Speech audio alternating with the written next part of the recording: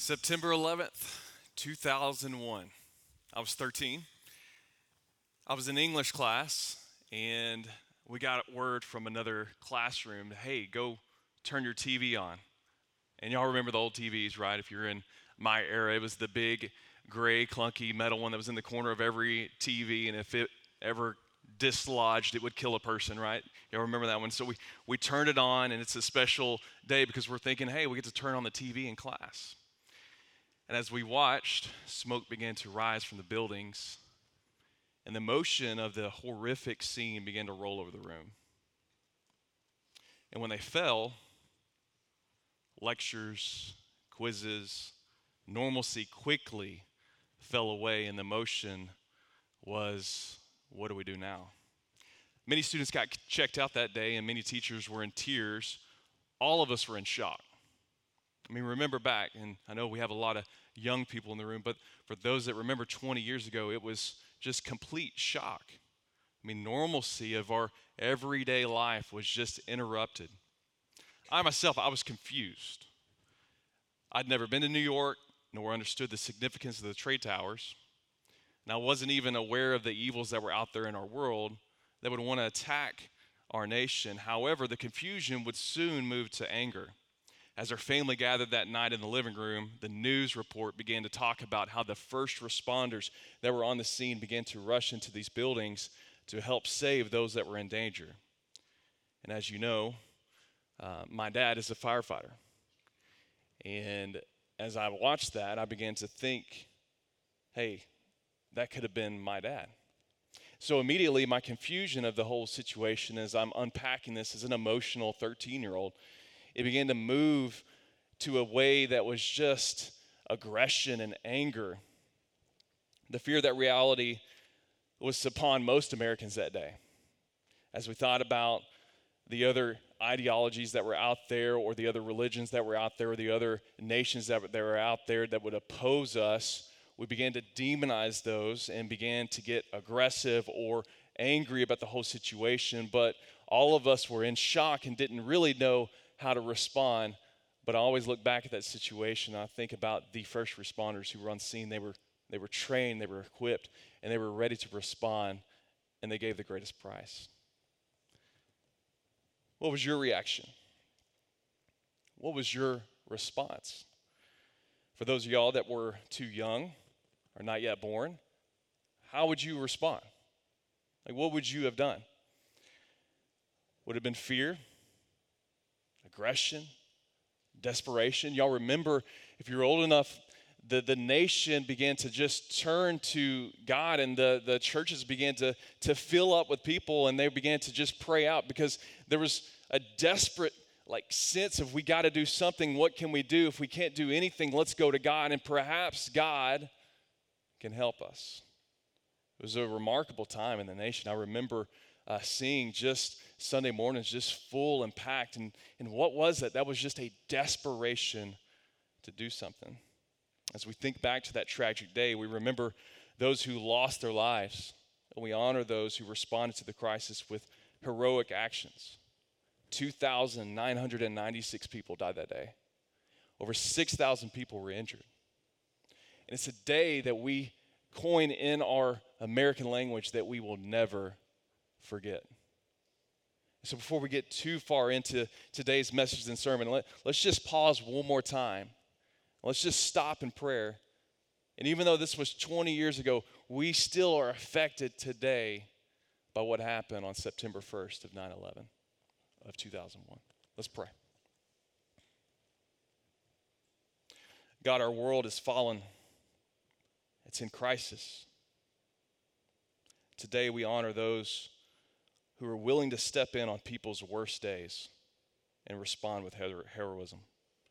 Even this morning as I was coming here, I saw blue lights and I saw red lights rushing to a scene, ready to act. While many were still sleeping, they were there. And we thank you for the blessing that we have in our nation for men and women who do this on a daily basis. We thank you for our police force, for our paramedics, our EMTs, our firefighters. In addition, we honor our doctors, our nurses, and others in the medical arena who are ready and willing to step in the middle of chaos and crisis. Today, we stop and we remember. And God, as you continue to look at this nation, as we just read, would we be a nation that turns back to you, that looks to you, and in the moment of our crisis, you hear our prayers and you answer. We pray this in your name, Jesus. Amen. Well, it's a privilege to bring the message to you this morning. Today we're going to answer this big question: what is God's response to the world in crisis? Now, will we all agree that today's world is in a continual state of crisis? Can I get some north-souths around here? Like, can we all agree, like, we're here, we're moving our heads, yes, we look around, we turn on the TV, we can understand that today's world is in the middle of crisis. From viruses to hurricanes, to war, to riots, to sex trafficking, to social injustices, to corruption, to addiction, to depression, to anxiety, to suicide. Like, can we just stop and say, that's some heavy stuff? And it's something that we see and deal with on a daily basis. Like, it's messy in the world. It's in crisis, and you have to ask the question. Like, I always just get to the point where I'm asking, like, what happened? If you're a Bible reader in here, you know that when we start at Genesis in chapter 1 and chapter 2, those are like the good old days. And we've only got 2 chapters. It's like Eden is perfect. And then in the 3rd chapter, something happens. We just see crisis just take over. And you're looking at this and you're going like, what happened? And then you got to ask the question next, like, so God creates all this. How does he respond to this crisis? So again, if you know your Bible and you understand it, like Genesis chapter 1 and 2 is a really, really cool picture of what heaven is going to be like. And then in chapter 3, when it all becomes distorted and perverted, it changes, and it's all kind of based on our choice to rebel against God. And so if you know anything about rebellion, there's an authoritative figure, and if you have a toddler in the room, like, you understand that in their nature, rebellion looks pretty messy, right? And if you're a parent in here and you experience rebellion on a daily basis, what's your response? Now all of us, let's just kind of like go somewhere together. Let's just say we're all God here today, okay? Let's say that we have all divine power. We're sovereign. I'm going to illustrate something for you, and I'm going to just kind of like put this out here. We all in the room would make terrible gods, okay? We all in the room, when it comes down to it, if we had everything that comes with God, we would make terrible gods. Anybody ever see the movie Bruce Almighty? Y'all remember that? Like Jim Carrey, who's a funny guy, having a hard time at work, having a hard time in his life, down on his luck. He points his finger at God, says, you're the one to blame. God shows up, Morgan Freeman, this character, right? And if you ever had a voice for God, probably Morgan Freeman, right? It's just so he steps in, and what does he do? He gives him all power in his area to be God. How does it go? You don't even have to watch the movie, but you can consider just Jim Carrey being God and responding to situations in a way that just is selfish and all about him, and it gets him in a lot of trouble. So let's just stop for a little bit and say, you're God. Let's ask a question too. There's a difference between responding and reacting, is there not? Like, when I react, it's different than responding. So teenagers in the room, let's start with you. You're God. Now, parents, hold on. Teenagers, you have all power. You are divine. You are God. Let's put a scenario in your case. You're walking up and down the halls. You're God. And you hear some other people in the room or in the hallways talking about how you ain't doing it right. Talking about how you shouldn't be God. In fact, they go on, they build some digital content, they start talking behind your back. You're God, what do you do? I'll tell you exactly how you'll react to that situation. You'll say, boom, zap, fire from heaven, they gone, right? That's exactly what you're doing. You're going to respond or react in this raw emotion. Parents, it's 3 a.m. in the morning, and your newborn is crying. How do you react? Some of you are like, I'm going to hit the holy hush, right? You're just going to divinely mute them and go back to sleep, right? That's how we react. And you're tired and you're exhausted and you fourth night in a row and you don't want that. And so what do? You hit the pause button. Business people, deal goes south. Your boss is a complete jerk. He's literally or she's literally the worst. And you have all power, all authority to do whatever you want to do. Boom. He gone. Right? Like you're just going to go ahead and take care of the situation because you can do that. My social media people in the room, you got Instagram, you got Facebook. Follow me on this one. You post something and somebody responds negatively to that post and the comment sections begin to like fill up. They're no longer someone that's hiding behind a keyboard because you're God. You see them. You know them. How do you react to that situation? Some of y'all be like, plagues, boils all over their face. That's how I'm reacting, right? Can we all just agree that when we as people, if we had the divine power and sovereignty of God, we would make terrible gods? Here's the point. The reason we would make terrible gods is because we're so consumed with the natural. What do I mean? When I react, I'm consumed with my emotions, and I rely on my natural instincts. The difference between us and God is that he is supernatural and has the ability to respond. And when God responds, he considers, note this, the outcome. So everybody say outcome. Okay. Wake up. Everybody say outcome. Okay, when God responds, he considers the outcome, and he does so with wisdom. So what's our response to today? Better yet, let's ask the big question. What is God's response to the world in crisis? If you have your Bible, go ahead and grab it. We're going to start at the beginning. Literally Genesis. Genesis means the beginning. And here's what we're going to do. I'm going to take you from Genesis, and I'm going to take you all the way to Jesus' death, burial, resurrection, and ascension. And in my Bible, that's 908 pages, okay? I'm going to do so in about 7 to 10-ish minutes, okay?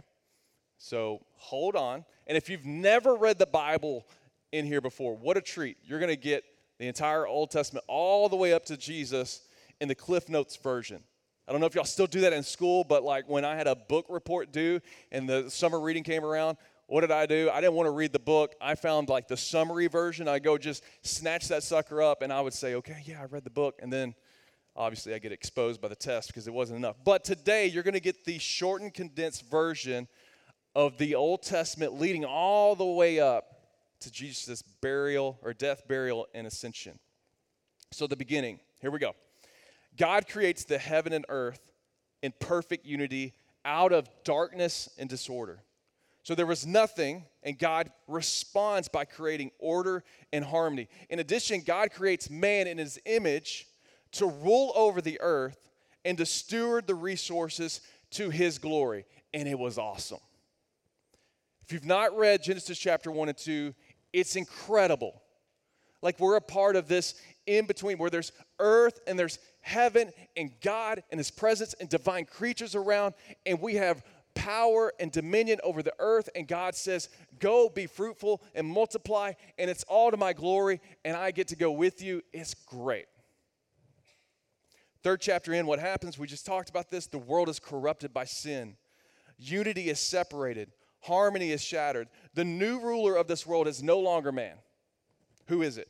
It's Satan, this adversary of God, who is against all of creation and rebels against it constantly and tempts and distorts and goes after God's image, i.e. man.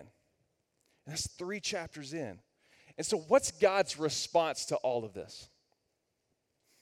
He looks at Adam and Eve and he sees them in their sin, their shame, their nakedness, their attempt to provide like provision and covering for themselves.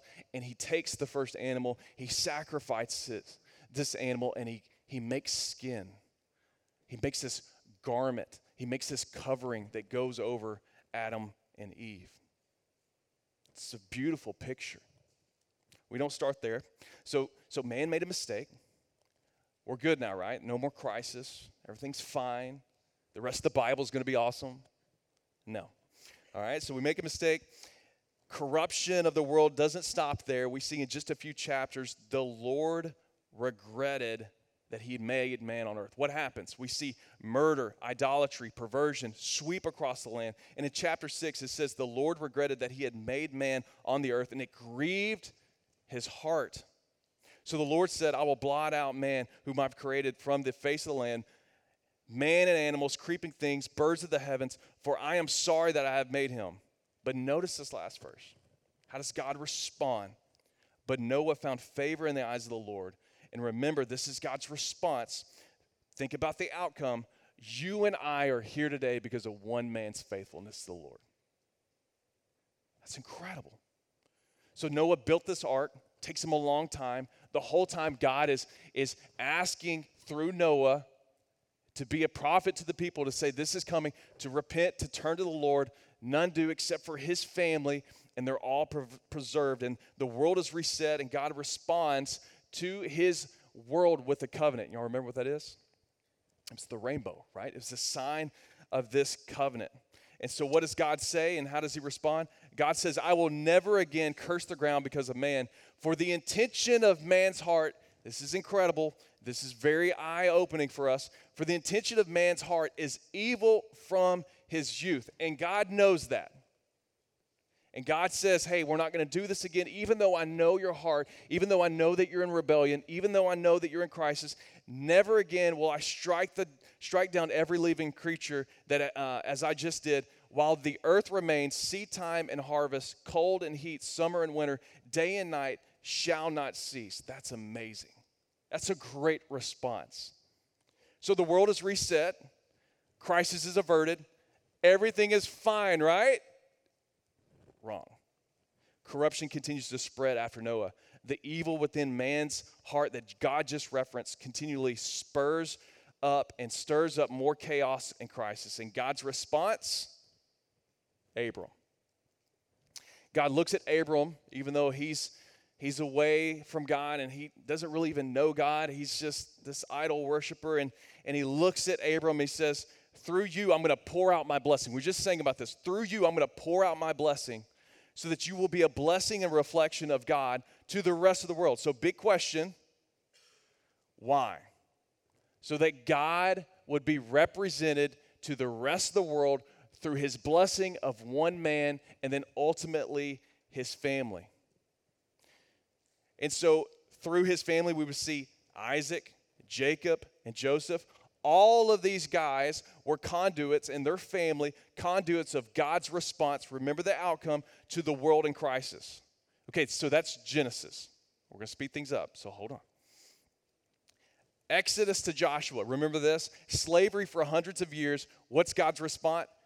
He takes a insecure, a man who is a murderer, a man who is away from the Lord. He's a pagan, and he leads him to lead out millions of people who are heirs of Abraham out of Egypt. So stop. Big question. Why in the world would God do this? 400 years of slavery. The people are away from him. They're angry at him. So why in the world would he do this? So that the world would see and know that his saving power and establish that he alone is worthy of worship, that he alone is sovereign and has the power. That's the outcome. In addition, he pours out his blessing on his people and grants them access into a promised land. He moves them by fighting their battles and winning them in miraculous ways. Do y'all remember Jericho? Y'all remember the plan for that? Y'all remember how it all happened? God took care of every single one of the details, and then brought down the walls and then won the battle for them. And that continued to happen and continued to happen. And the people of God were underneath the leadership of this guy, Joshua now, and they're moving to the promises of God. And it seems like things are getting better until, and I think this is so big, even after singing the song that we just sang, something happens. Joshua ends, and we go into Judges, and it says this: after Joshua died, all that generation were gathered to their fathers, meaning that they all died as well.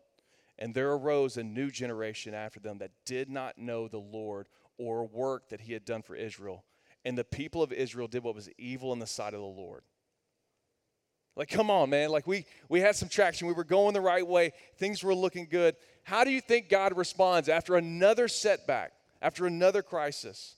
God responds by sending judges. This is the book in your Bible that says judges. He sends these judges, and their only role is to turn the hearts of the people back to God and bring salvation from the crisis that was facing them. So how does this work out?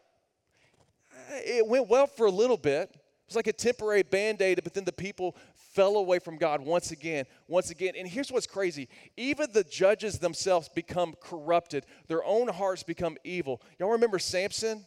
Like, he was strong, but was he a good guy? No, man. He was corrupted. He was tempted. He just fell into this idol worship, and it was just bad. And he was a judge. And so we see this cycle continue. And so the people of God aren't following the will of God, and they say, hey, this isn't working. This isn't working. You know what we need? We need a king. We need a king that will fix everything. Everyone else has a king around us, so let's look around the other nations. They all got kings. So hello, we need a king. And God says back to them, hey, I'm king. Like, I'm the king. I'm the sovereign ruler. No, you don't need a king. But no, God, we need a man king. And so God gives them Saul. The worst, right? But maybe we can get better after Saul. David, murderer, adulterer, liar. Okay, well, maybe his son will do better. Solomon had 1,000 wives, 1,000 women in his life. You think he had crisis? Guys, don't answer that. So maybe his sons will do better. No. The kingdom is broken, it's besieged and destroyed. How do you think God responds to this? Let's go back to Joel chapter 2, verses 12 through 14. Even now declares the Lord, return to me with all your heart, with fasting and weeping and mourning. Rend your heart and not your garments. Return to the Lord, for he is gracious, compassionate, slow to anger, and abounding in love. That's who God is. Like, would you say at this point God is slow to anger? Like, yes. Like, we've made a crisis. We've made a total mess of this place. And we're allowing the adversary, this Satan-like figure, to destroy, to tempt us, to persuade us, and to pervert things. And we're going with it. And you know what? We like it because our heart are already just so bent towards evil. And we're going that way. And God responds with, hey, just come back to me. Come back to me. Like, I desire relationship. This is where we come all the way up to the New Testament. So the Old Testament is ending, and what do we learn? That man is terrible. Satan wants to do nothing but to steal, kill, and destroy the world that he has created. We live in this constant state of crisis. God continues to beg us to return with all of our hearts, but we don't. And so what does God do? For a time there was just this big pause, like, what's God doing? Like, is he present? Is he here? Like, what's going on? God responds to the world in crisis by sending his son. Now, this is cool. You're going to have to look at it with me on the screens because this is so cool. Many of you know this verse, but I want you to think about it from a response, thinking about the outcome of what God was thinking. And again, He's the one that's divine. He's the one that's sovereign. He's not us. He's not reacting. He's responding. How does God respond? John 3:16. Look at this. For God so loved the world, he gave. This is a response. So a response is focused on the outcome. So what are we looking at? So the language here is saying that we're going to look for that outcome. So what's God up to? What is he going to do? So that whoever believes in him should not perish. That's one change to the present outcome that we found ourselves in. So God looks at you and he says, I don't want you to perish, so I'm going to give. But there's a second thing as well. Not perish, but have eternal life. That's the second change to the present outcome. So God says, I love you. I'm giving my son to you so that you will not perish, but you will also gain something out of this, that you will get eternal life. That's called grace. So mercy's not getting what we deserve. Grace is getting this gift that we definitely don't deserve, but we get it because God loves us. And if that doesn't move you or wreck you, you need to go back and remember where we just came from. We're in this continual cycle of messiness. And God's response has always been out of wisdom, but more than that, out of love. It moved him so much to not wipe us out, because that would be just. The Bible says that we've all sinned, which means we've all rebelled against God. We've all acted out in war against God. We're in direct opposition. And if God is like me as a 13-year-old that sees something on the screen and is moved to anger, I would just want to wipe the opposition out. And even the conversations we'd hear around the lunch table, man, we just need to go over there and we just need to nuke them. Like who? We don't even know. I don't know, but we're angry. Let's just go over there and take care of the situation. Right? God doesn't look at man that way. He doesn't react to man that way. He responds with wisdom, but out of love, and he says, yes, you are against me. Yes, you're in opposition to me. Yes, you are in rebellion against me. But Romans chapter 5, this is beautiful language. God responds out of love by saying this. You see, just at the right time, when we were still powerless, Christ would die for the ungodly.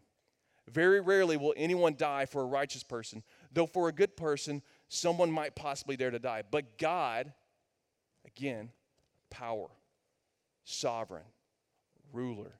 God demonstrates the active reason, his own love for us in this, that while we were still yet sinners, Christ died for us. Okay, so God's up here, but he sends this guy down here. Well, that's whatever. Right? It's just somebody else. No. When you understand the relationship that God had with his son, and you see that he gave his son in order to save people who were in rebellion against him so that they might have a different outcome, that they might not perish, that they may receive a gift of eternal life, that is amazing. We even sing about that, like amazing grace. That's a sweet sound, like when we understand the Old Testament and how we got all the way to the New Testament. That is good news. That's why we call it the gospel. That while we were yet still sinners, Christ would give his life over for us so that we would not perish, in order that we might have eternal life. The outcome of that is so radical, and you got to ask, why? And the only motivation that we can come back to is that God loves us. God loves us. That's his response. That the children of God are not left somewhere, that they're not left in rebellion, that they're not just punished, but they have an opportunity to receive a gift of grace through Jesus that came with the cost by his own life. Amazing. It's radical. So God, take this, and he doesn't react, he responds, and we consider the outcome. And so Christ dies, he's buried, and Christ wins, right? No, this is where it gets good.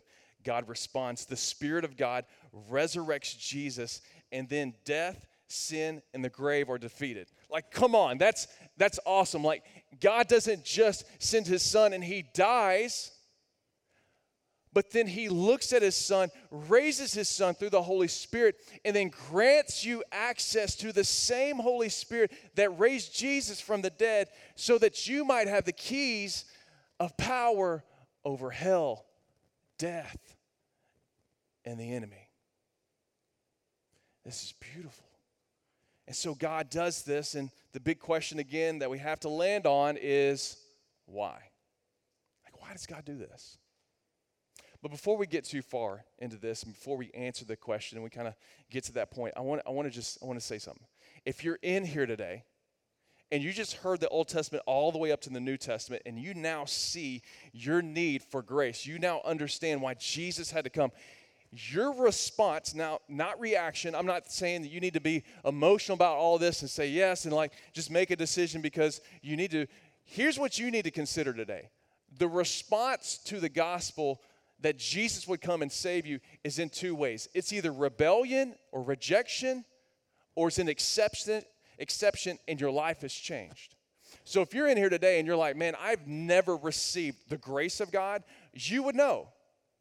You would absolutely know. Because how would you know? The Holy Spirit of God changes and transforms the people of God so that we are not bound anymore to the crisis of this world, to the drama of this world, and there's no hope for us. No, we are brought out into hope, into this marvelous light that we talk about and we sing about, so that, and here's the big question, we can respond again the way that Jesus responds. And so this is where we're going to end today.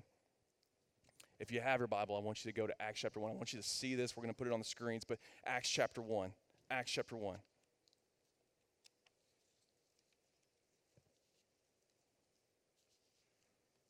This is so good.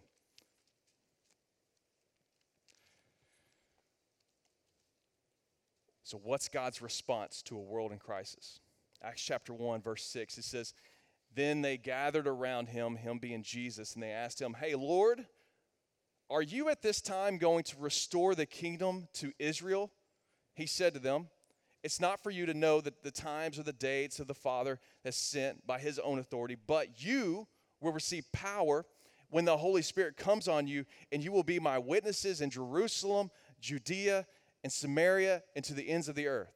So translation, if you don't know this, they ask, God, when are you going to fix everything? Like, when is the crisis going to be done? Like, when are you going to make things right? And we all just have that longing. In fact, Romans even talks about this. Like, the earth itself is just groaning and longing and yearning for something better, to everything to be restored. And so what are they asking? The disciples look at Jesus and say, Jesus, is this it? Like, are we about to fix things? And you know what he says? He says, shh, listen, don't worry about the things that you have no business worry about. Here's what I want you to do. I want you to go back to a room and begin to pray, and I'm going to send the Holy Spirit, and then you will know how to respond to the world that's in crisis. And so here's what's next. Verse 9, after he said this, he was taken up before their very eyes in a cloud right in front of their sight. And so they're just like standing there, and Jesus is ascending, and then he's gone. And the angels come to him and say, hey, what are you still doing here? Like, God just gave you a mission, a commission that you get to go with him. Why are you still sitting here? So they go back to this room. And as they're in this room, Acts chapter 2 talks about the day of Pentecost. The day of Pentecost is when the Holy Spirit falls on the apostles, and they're in there in this room, and then all of a sudden they're empowered. And the next thing that happens is Peter goes outside, and he begins to see that there's people all across the world that are there for Pentecost, and he begins to speak to them. And what does he say? He shares the thing that I just shared to you. He talks about the Old Testament, and he leads it up to Jesus, and he gives them this point in Acts chapter 2 that just kind of like climaxes right to the point of where he says, this Jesus that God raised up and that you are all witnesses of, being therefore exalted at the right hand of God, and having received from the Father the promise of the Holy Spirit, he has poured out this for you yourselves, and you are seeing and hearing. And so they hear this, and he continues on. He says, let all the house of Israel therefore know for certain that God has made him both Lord and Christ, this Jesus whom you crucified. Now, when all the people, they heard this, they were cut to the heart. And you know what they say to Peter? They say, brothers, what shall we do? Peter, what shall we do? So Peter just left the presence of Jesus. He goes into this room. He receives the power of the Holy Spirit. He walks outside. He sees the nations gathered. He walks them through the purpose and the mission of Jesus, why it is the gospel, and they respond to him. Brothers, what do we do with this? Like Peter, what do we do? His response, repent and be baptized, every one of you, in the name of Jesus Christ for the forgiveness of your sins, and you will receive the gift of the Holy Spirit. For the promise is that for you and your children and all who are far off, everyone who is far from the Lord, God will call to himself. And that many other words, and with many other words, he bore witnesses and continued to exhort them, saying, save yourselves from this crooked generation, so that those who received this word were baptized, and they were added to their number about 3,000 that day. That's awesome. But what does that mean? God in his wisdom creates the church. And Jesus has ascended to heaven, and he's sitting on the throne next to him. Now, if you're thinking, and you're God, how do you solve this crisis problem in the world? Like, wouldn't you keep Jesus here? Like, Jesus he's resurrected from the grave, and like, he's also, everybody can see him, and the apostles are like, hey, why are you going? Jesus, in his wisdom, says, hey, it's better for me to go so that I can send the Holy Spirit, this counselor.